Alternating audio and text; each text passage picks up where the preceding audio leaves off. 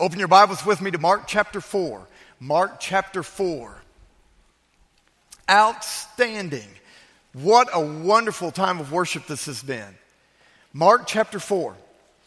We are in a series of sermons, and we've called it Who's Your One? And listen, that's not our name. This has been a convention-wide effort across the Southern Baptist Convention that we be encouraged, every single one of us, to answer the call of Christ. And so you've heard me say it already, but I'm going to say it again. This is not a program that, well, if we'll just write it out 5 or 6 weeks, then they'll move on to something else. Folks, this is the call of Christ upon us. And here's the call, that we would commit to pray for a person and share the gospel with them. That's it. In essence, that we would take hold of the Great Commission that Christ has given every single follower, and that we would obey it. Pray for one person and share the gospel with them. And so we've been having a visual representation of that over these weeks. A white ping pong ball is what we've asked you to do, to go out door number 1 or door number 11. And as a matter of fact, again, at the invitation today, if you have not done so, we invite you during the invitation to go do that, to make a visual representation. Lord, there is one person that you have laid on my heart for whom I will pray and with whom I will share the gospel. Write their initial on that ping pong ball. We're making a display out here because we want folks to see that there are many. As a matter of fact, at this morning, we were just shy of 900. Now, we'll get an update on that at the end of the service. But we're at just shy of 900 of our folks who have made the commitment to pray for one person and share the gospel with them. To God be the glory. And we have had almost 200 gospel conversations that have taken place during this time. Again, to God be the glory. And so if you have not done so, boy, in my heart, my goal has been that we would have 1,000 of our folks that would make the commitment to pray for one person and share the gospel with them. When you've had the opportunity to have a gospel conversation, whether it's with that person or anyone, we have a blue ping pong ball to represent that. And so again, let me invite you, be a part of answering God's call upon your life. I want to open this morning's sermon. And so everyone, I want you to understand, this is the introduction to the sermon, what we're about to do. I want you to hear Tommy's testimony. And it's because the whole issue of the parable that we're talking about this morning is how God can take something that is so seemingly small and insignificant and yet do something huge with it. And so I want you to hear Tommy's testimony. And it is in preparation for getting us ready for seeking the Lord's will concerning calling Tommy as our minister to senior adults. But let me give him this opportunity now. Tommy, you come. And I want him to share his testimony. And please listen prayerfully to this part of the sermon. Hi, church. I am so grateful and thankful and happy to be here this morning and for this opportunity. And so for just a few moments, I want to talk to you about my story. Most of you know me in this room, but if you don't, there's an insert in your bulletin. It's got my name and my picture on it. I'm Tommy. I'm 29 years old, and I've been in South Oklahoma City my whole life. My parents were never really involved in church. There were times when they would go. There were times off and on when they would attend Sunday morning worship, but it was never consistent, and it was a rarity in my home. But in spite of that, I never remember a time when I wasn't in church. I was always there on Sundays. I was there Sunday morning, Sunday night, Wednesday night for revival, for prayer meetings. And most of that, all of it actually, is because there were people who were faithful to pick me up and take me to church. Sometimes that was a neighbor. Sometimes it was a part of a bus ministry of a church here in the metro area. But I always remember being in church. And so when I was 7 years old, I was at Midway Baptist Church, and the preacher talked about hell. And as a 7-year-old boy, I knew that wasn't a place that I wanted to go. And so I began to talk with Brother Lampkin. He was a senior adult man in that church. He was a family friend. And so Brother Lampkin sat down with me, and he opened the Word of God, and he began to share with me the plan of salvation. He taught me that I was a sinner. And he showed me in Scripture that's the truth. And for those of you who know me, you know that maybe I have a tendency sometimes to be a smart aleck. And so Brother Lampkin didn't have a difficult time convincing me that I was a sinner. And so he did that. I began a personal relationship with the Lord Jesus Christ, and I was baptized a week later. And the cool thing about my testimony, the thing that I love the most, it's really cool and it's really awesome that God saved me, but the part that amazes me is the process of sanctification in my life. And if you're saved, there's also this process of sanctification that takes place in your own life. And that's simply the process where God makes you look more like His Son, the Lord Jesus Christ. And in my own life, in my own story, in my own testimony, God used a number of people to do that. Many of them were senior adults. I remember growing up at Independence Avenue Baptist Church, a very small independent Baptist church, and senior adults there took me in and made sure that I had what I needed. They encouraged me, they challenged me, they taught me, they rebuked me several times, and I remember several of those senior adults. Brother Miller was the guy who would pick me up every week. If Brother Miller couldn't do it, his wife Dorothy would come and pick me up. And Brother Miller made sure that I was there for Sunday school. I was there for Sunday evening worship. I was there for men's prayer meeting. And in that men's prayer meeting is where I learned how to pray. I sat in this circle, a young boy with a bunch of older men, and listening to them pray every week for the needs of our community, for the needs of the church. I learned to pray by listening to those senior adult men. Brother Ollie would make sure that I was picked up for every revival service, unless I was grounded. And in my home, that's how my parents punished me. They wouldn't let me go to church. And so other than that, Brother Miller was picking me up every service. There was a senior adult man in our church. His name was Brother Gillum. He was the founder of the church. He started it. He was in his 90s. I sat by Brother Gillum every service. He saved me a seat next to him in the back of the auditorium. And I could go on and on talking about these different people at Independence who invested in me. I could talk about the McFarlands. I could talk about the Fosters. I could talk about the Ballards. And when I came to Southern Hills in 2006, that process continued. I came as a ninth grader. My first friends at Southern Hills weren't ninth graders. They weren't kids in the youth. My first friends at Southern Hills, the people who befriended me first, were senior adults. They were members of the Encouragers Sunday School class. They were those people who, again, they were encouraging me. They were challenging me. They were rebuking me. They were raising me up and making me look more like the Lord Jesus Christ. And so that process of sanctification continues in my life. I'm so thankful that I can look back on my life and I see I'm not the same person that I was 10 years ago. I'm not the same person that I was 5 years ago. I'm not the same person I was a month ago. Because if we're in the Word and if we're doing what the Lord has called us to do, we're constantly going to be changing. We're constantly going to be made to look more like the Lord Jesus Christ. And so if the Lord wills and I live another 5 years, I'll be able to look back and say, I'm not the same person that I was when I stood up and I spoke to my church family. And so my testimony and my call to ministry are interwoven. They're kind of integrated in a lot of ways. And so I knew from an early age, I sensed this call to ministry. And being an independent Baptist in a small church, if you're called to ministry, well, you're just called to preach. There aren't a whole lot of options.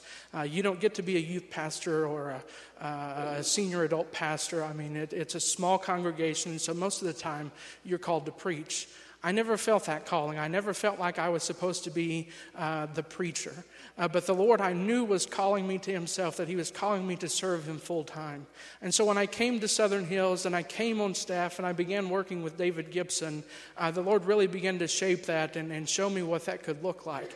And over the course of this last year, it's become abundantly clear in my life that I'm to work with senior adults.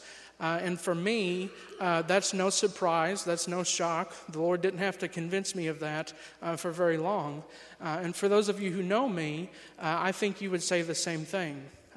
My heart and my love for senior adults, it's not something that I have to wake up every morning and say, Lord, give me a heart for senior adults.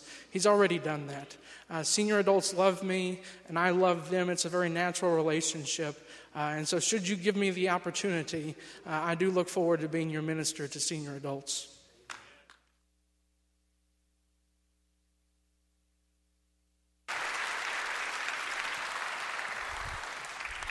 And so this morning's parable is about a mustard seed, something that starts out so small. And friends, please, if you remember from Tommy's testimony, on this side of heaven, no one may ever know the Millers or Brother Gillum. They may never know those folks. But the point that Jesus is making through this mustard seed is that God takes something small and then does something huge with it. The man who was picking him up when he was 7 years old, did that man have in his heart a dream of Tommy would be standing in front of 1,000 people someday giving his testimony of how Christ saved him? He may have not dreamed that, but God saw that potential. And so Mark chapter 4, let's read our passage of Scripture. Let's pray and share a few thoughts out of the Word of God. And this morning, would you open your heart to what God wants to say to you? And again, Satan so much attacks us with, well, it doesn't make any difference what you do. That one ping pong ball, that one commitment that you're going to make, it doesn't make any difference. You're just fine. You stay where you are. It's not going to make any difference at all. And I pray that this morning's parable will open our mind and our hearts to what God wants to do. Mark chapter 4. We're going to start reading in verse 30. Here we go. And he said, "With what can we compare the kingdom of God, or what parable shall we use for it? It is like a grain of mustard seed, which, when sown on the ground, is the smallest of all the seeds on earth. Yet when it is sown, it grows up and becomes larger than all the garden plants and puts out large branches so that the birds of the air can make nest in its shade." Now, friends, what I just read to you is Jesus' last parable that Mark records until the last week of Jesus' earthly ministry. This is the last parable that Mark records him teaching before the last week of his life here on this earth. I believe that there's something that Jesus wants us to understand about the kingdom of God. He came preaching the kingdom of God. What is it that he wants us to learn this morning? Let's bow together and pray, and please allow the Holy Spirit to speak to your heart this morning. As you are praying, I'm inviting you, as Eli instructed Samuel. He said, "Samuel, go lie back down and just simply say, 'Speak, Lord, for your servant is listening.'" Our Heavenly Father, Lord, I'm praying that right now to you, Lord. Speak, Lord, for your servant is listening. Father, I pray that it is you that they hear this morning. Lord, please remove the things that are distracting in me. Father, I pray, Lord, that you'd help my voice. Lord, I pray that the words will not be muddled, but Father, that we would simply hear the truth of the kingdom of God. And so, Lord, move in a powerful way. I pray for the Holy Spirit to be convicting hearts. I pray, Lord, for someone to be saved. I pray for the saved to make you truly Lord of every aspect of his or her heart. Lord, I pray that you would add to us and call out from us, Lord, and call every single one of us. Lord, we pray for more laborers in the field, that you may receive the glory, the honor, and the praise. In Jesus' name we pray. And all of God's people said, Amen. The verse opens with a wonderful question.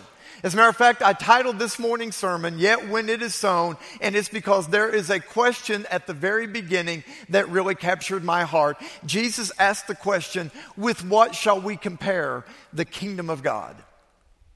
What a great question. With what shall we compare the kingdom of God? And then look at the second part of that question. Or what parable? Or what parable could we use? In other words, a parable is an earthly reality. It's Jesus teaching about something on earth that points us to a heavenly truth. And so Jesus is asking, what earthly reality could we possibly think of that would help us to understand the supremacy, the majesty, and the spiritual reality of the kingdom of God. What earthly reality could there possibly be to help us understand that? Now, if you and I were in charge this morning and we put together a committee and said, well, let's try to think of an earthly reality that would picture the kingdom of God, we're going to start with something like, well, okay, let's start with the galaxy. Because if we're going to try to think of something earthly that would make us think of the kingdom of God, we're going to try to think of the absolute largest, most ginormous thing we can possibly think of to picture the kingdom of God. And yet here's what Jesus did. He said the kingdom of God is like a grain of mustard seed. He went exactly the opposite of what our minds would do. And it's because there is a great truth involved in that. And so in order for us to get in mind what these truths are, what does a grain of mustard seed look like? So turn your attention up here. That's it. And if you're thinking, wow, I kind of expected something, I don't know, a little more mustardy. All right, well, they come in different colors, so there's a little bit more mustardy. Size hasn't changed. That is a mustard seed. And then what Jesus is teaching in this parable is it goes from this to this. That's a mustard tree. From that tiny seed, the smallest of all the seeds on earth, that's what it produces. And so what truth can we understand in that? First of all, we need to understand that there is no other kingdom like it. Jesus says, with what shall we compare the kingdom of God? What earthly picture could we possibly think of? Because there is no other kingdom that is ruled by the King of Kings and the Lord of Lords. There is no other kingdom whose king, whose leader is omnipotent, all-powerful, omniscient, all-knowing, and omnipresent, meaning there is no place you could ever go that our king's not there. There is no other king that is ruled by an eternal king. That means we're never going to have to elect another king. We've got our king. He is the King of Kings and Lord of Lords. That's the kingdom of God. There is no other kingdom that is ruled by a king who will love you more than anyone could ever possibly love you, who loves you with a perfect love, who loves you unconditionally, eternally, and sacrificially. That is our king. There's no other kingdom where the citizens of that kingdom have the potential and the possibility to live together in perfect harmony and unity. That can only happen in the kingdom of God. There's only one kingdom where the laws are all perfect laws. There are no laws that are burdensome, but instead the laws are encouraging us to live for the King who is in charge of our kingdom. That's the kingdom of God. There is no other kingdom that has perfect peace, perfect joy, perfect love, perfect goodness, perfect mercy, except the kingdom of God. To what shall we compare it? And so there's got to be something here for us to understand. If Jesus is using the exact opposite of what we would use, if he's using a grain of mustard seed to help us to understand the kingdom of God, then here's the first thing we've got to think in our minds. First of all, this has got to be about faith. And not just any faith, it's about faith in the Lord Jesus Christ. If you remember, if as you were reading that parable, Jesus said the kingdom of God is like a grain of mustard seed. And in our minds, because we have the Bible, in our minds we're thinking, wait a minute, he's mentioned the mustard seed before. He has, as far as us reading the Word of God, he hasn't as far as the disciples are concerned. This is early in Jesus' ministry.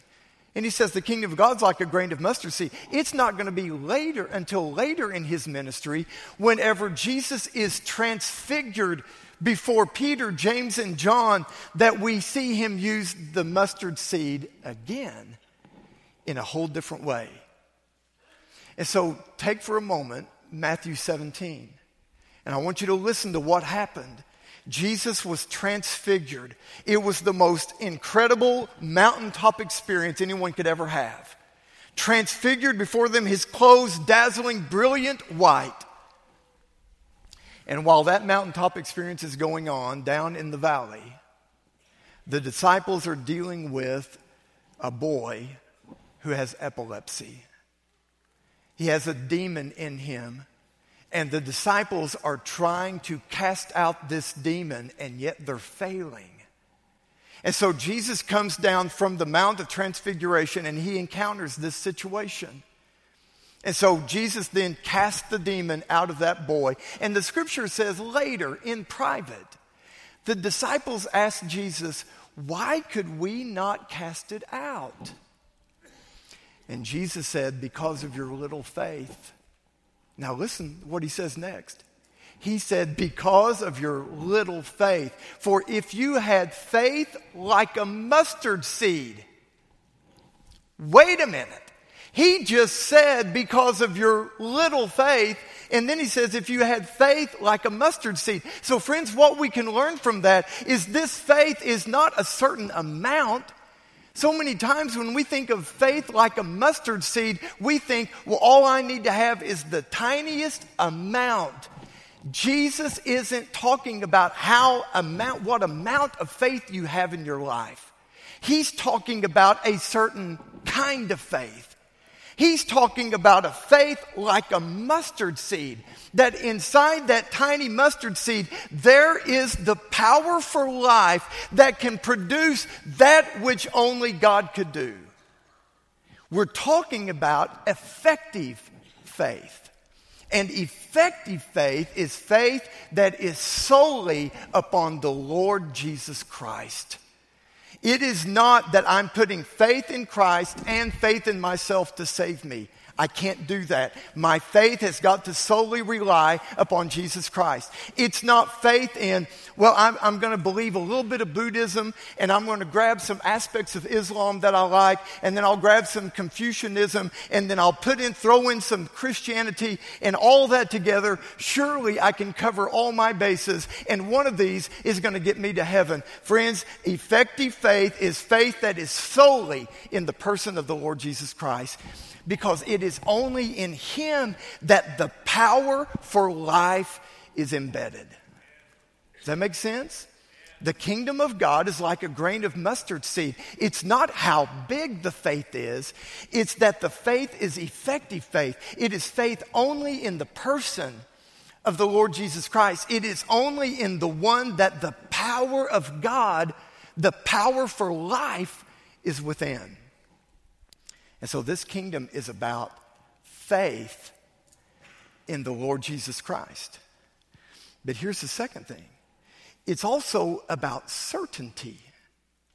And so when he uses a grain of mustard seed, he's not only bringing in the whole context of faith, he's bringing in the context of certainty as well. And I want you to see where we get that. Look again, you remember, always keep your Bible open. If you need a Bible, grab one. There should be one in the back of the pew. Open up to Mark chapter 4. Keep it open during the sermon. If you need a Bible, take it with you. Look again at Mark chapter 4, and let's look again at where we see this certainty. Listen to verse 30. With what can we compare the kingdom of God, or what parable shall we use for it? It is like a grain of mustard seed, which when sown on the ground. Don't miss that. When sown on the ground. And the reason I want to point out that what's the word I'm looking for? That difference, there was another word, that contrast. The reason I want to point out that contrast is because look with me at Mark 4, verse 28. Verse 26. The kingdom of God is as if a man should scatter seed on the ground. Okay, in verse 26, if the seed is scattered on the ground. Verse 30, when the seed is sown on the ground. And then look at verse 32 with me, because you're going to see a repeat of it. Yet when it is sown, it grows up. Well, that's a whole different matter. The previous parable said if the seed is scattered on the ground, but now it's when it is sown. When it is sown. And friends, I want you to know that is the certainty that we're getting to experience, is because the kingdom of God has been sown. Friends, the kingdom of God has come. Jesus came preaching the kingdom of God. He has already been born, God with us. He has already lived a perfect life. He has already died. He has already been buried. He has already been raised from the dead. He's already ascended to the Father. God has already sent the Holy Spirit. The Holy Spirit is already at work in those who have put their faith in Jesus Christ. The kingdom of God has already been sown. And friends, that kingdom is growing. Praise the Lord, it's certainty. Every single one of the parables that we've been studying in Mark chapter 4 has pictures of certainty in it. The sower scatters the seed. And we can read that and say, well, now wait a minute though. 3 of the 4 soils, it wasn't fruitful. But the point of the parable is you sow the seed and there is a certainty that some of that seed is going to fall on good soil and produce 30, 60, and 100-fold. The harvest is sure. You get to the parable of the lamp. It says, it is sure that which is hidden will be made manifest. That which is secret will become known. That is a certainty. The things, the truths that for some folks, they're like, I just can't understand it. Friends, please know someday every knee will bow and every tongue will confess that Jesus Christ is Lord. That which is hidden will be made manifest. You get to the parable of the seed growing. It is a sure thing that when the seed is in the ground, it will sprout and grow. That is a certainty. And then when you get to this morning's parable, if the kingdom of God is begun, it will flourish. It will grow. That is a certainty. And so, friends, when we think about the kingdom of God, I want you to know my future is certain. And if you've put your faith in Jesus Christ, your future is certain. This morning is as we approach the invitation, if you're thinking, I hope that I'll be in heaven someday, I want you to know beyond the shadow of a doubt, you can know today that you will be in heaven. You don't have to guess. You don't have to wonder. And if you're thinking, well, but wait a minute, I don't know if I've done enough good. Well, that's why you're not certain. Once you put your faith in the one and true God, the Lord Jesus Christ, now you can be certain I will be in heaven. Because I believe that He died for me. And I believe He rose again. And so I put my faith wholly and completely, solely in the Lord Jesus Christ. And I am certain that I'll be with Him. And so here's the last thing. This whole parable is helping us also to understand that something so small and yet seemingly insignificant can grow up to be something so useful. The kingdom of God is like a grain of mustard seed, which when sown on the ground is the smallest of all the seeds on the earth. Yet, when it is sown, it grows up and becomes larger than all the garden plants and puts out large branches so that the birds of the air can make nest in its shade. So small, seemingly insignificant, becomes so useful in God's hands. And friends, isn't that picture embodied in the person of Christ? Because I want you to know, Jesus started out so small and seemingly insignificant. You are aware that the religious leaders knew about Him before He was ever born.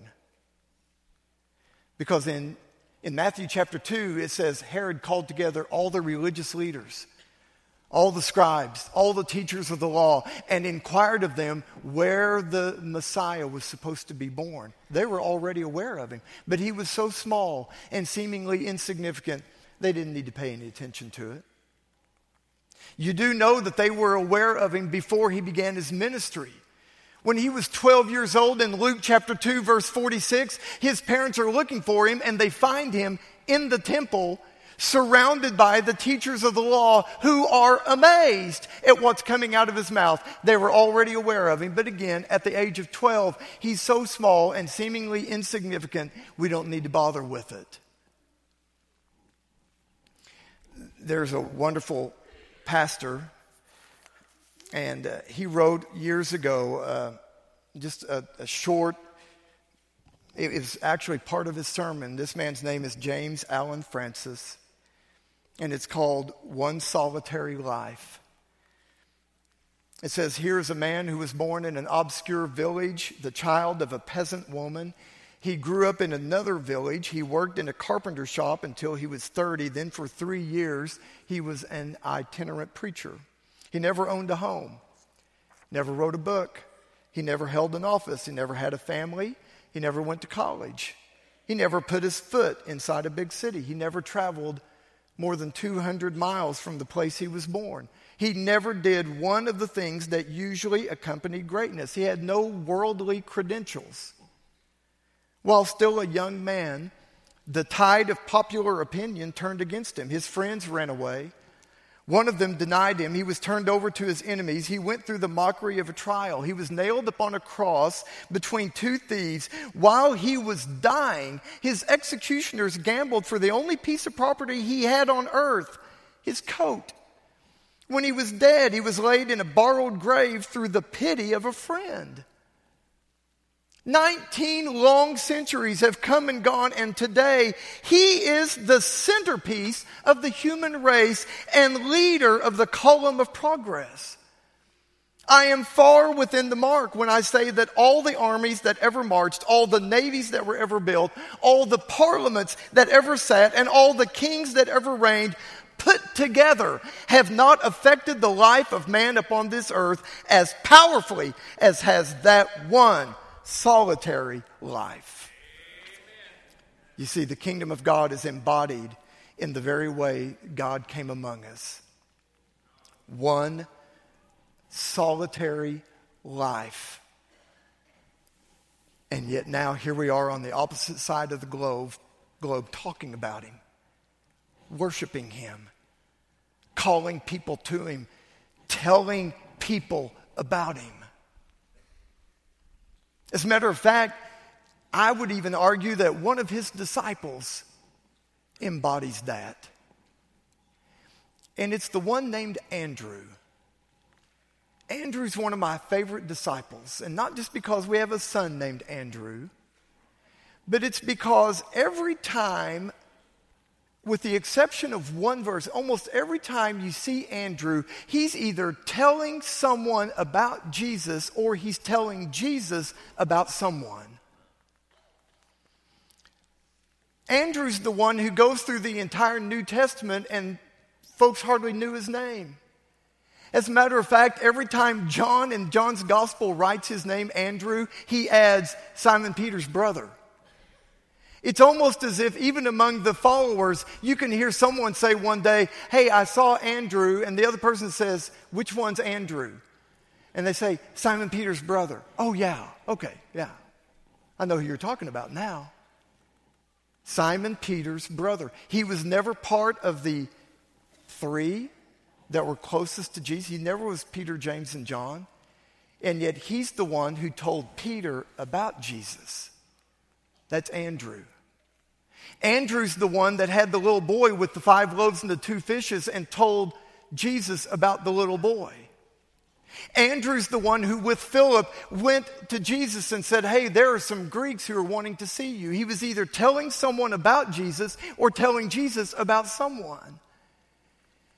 And yet in our minds, Andrew was small, didn't play a big role. And yet, friends, I believe if we could look from the other side of heaven, what a huge role Andrew played. Brother Gillum may not ever be known among us.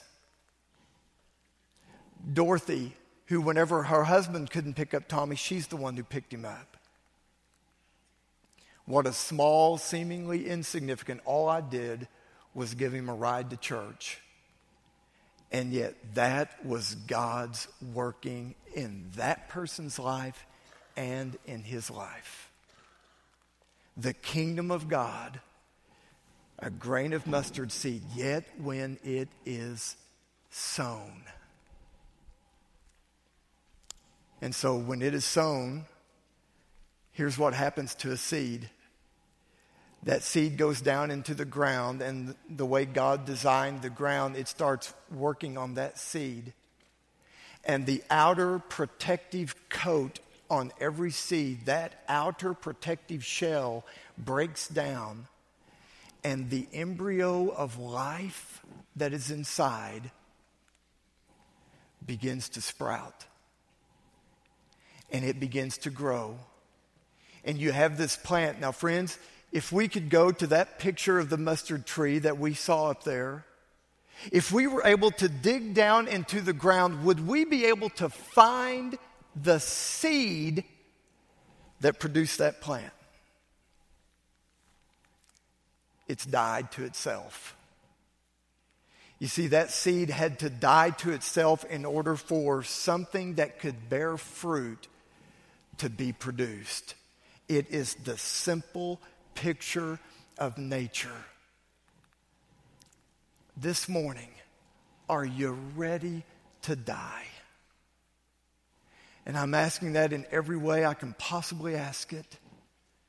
Are you ready this morning to say, Lord, I am ready to die to myself? As we were singing this morning, the Lord was convicting my heart of so much self-centeredness and selfishness that I have in my heart. And Lord, I need to die to that. Are you ready to die in the sense of, if this were your last day on earth, are you ready to die? Because, friend, if you haven't gone into the ground, if you have not died, then the life is not going to come out. But this morning, would you follow the example of Jesus Christ? He is the one who died for you and rose again, and he's calling you now to die to yourself and allow Christ to live in you. Our Heavenly Father, Lord, as we enter into this time of invitation, Lord, I pray that someone this morning would place complete trust in only Jesus Christ to save them from their sins. Lord, I pray that this morning that Satan would not have his way in this place, in any heart. But instead, Lord, I pray that someone this morning would say, I want to experience life.